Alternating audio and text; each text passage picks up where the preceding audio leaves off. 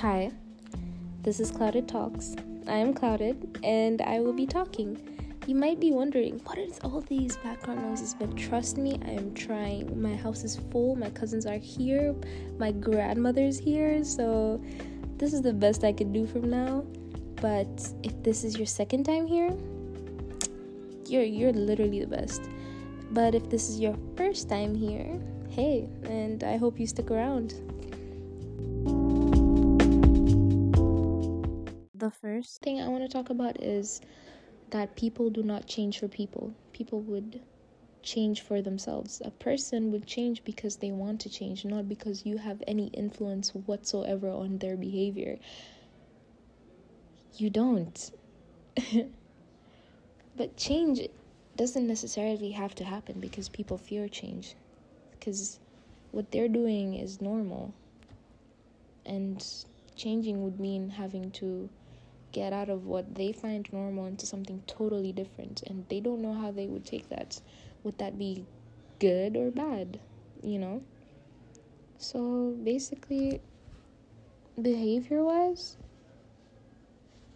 if you find someone doing something and you're like, no, that's weird, that's so wrong in so many ways, but the other person just grew up like that and they're like, this is the right way to do it, and they're right. So why would they change? What would they change to something they find right to something is wrong in their eyes? So people don't change for people. But now let's talk about the Ethiopians, alright? Let's tone it down for a bit. Ethiopians eat raw meat. This is an ox. This is beef, alright?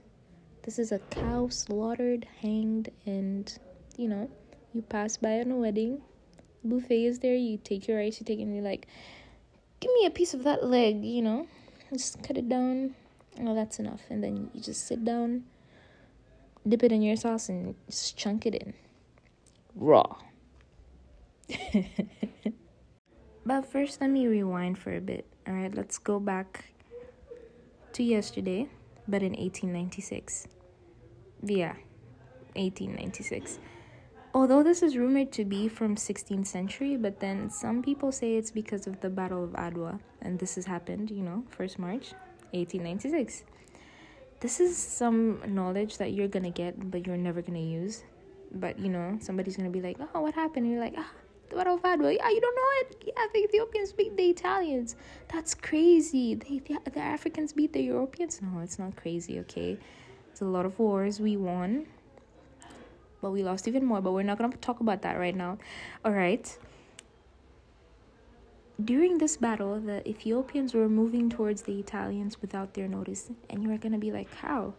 So as they were moving, there were a lot. They outnumbered the Italians, but they were moving with their cattle, all right? And King Menelik, was leading it. And he said, you shouldn't, cook it, because if you cook it, you have to start a fire. And there'd be smoke because we're gonna cook a lot because we were a lot of people. So then if there was smoke, then the Italians would be like, what's that? Oh no, they're coming for us. So they didn't do that. Instead, they ate it raw. And those little rumors, how Madi, the water will protect you. Yeah, the meat made them stronger, but the meat made them stronger. So yeah. And now they just eat it on a regular. So if you ever find yourself telling someone to constantly change, that this isn't good and they just aren't changing, they're not gonna change. But if you do find yourself in an Ethiopian celebration and you find raw meat, don't be surprised. It's just how they are. You can even grab a plate, have some, try something new, you only live once. If you're doing exams this week, then good luck, man.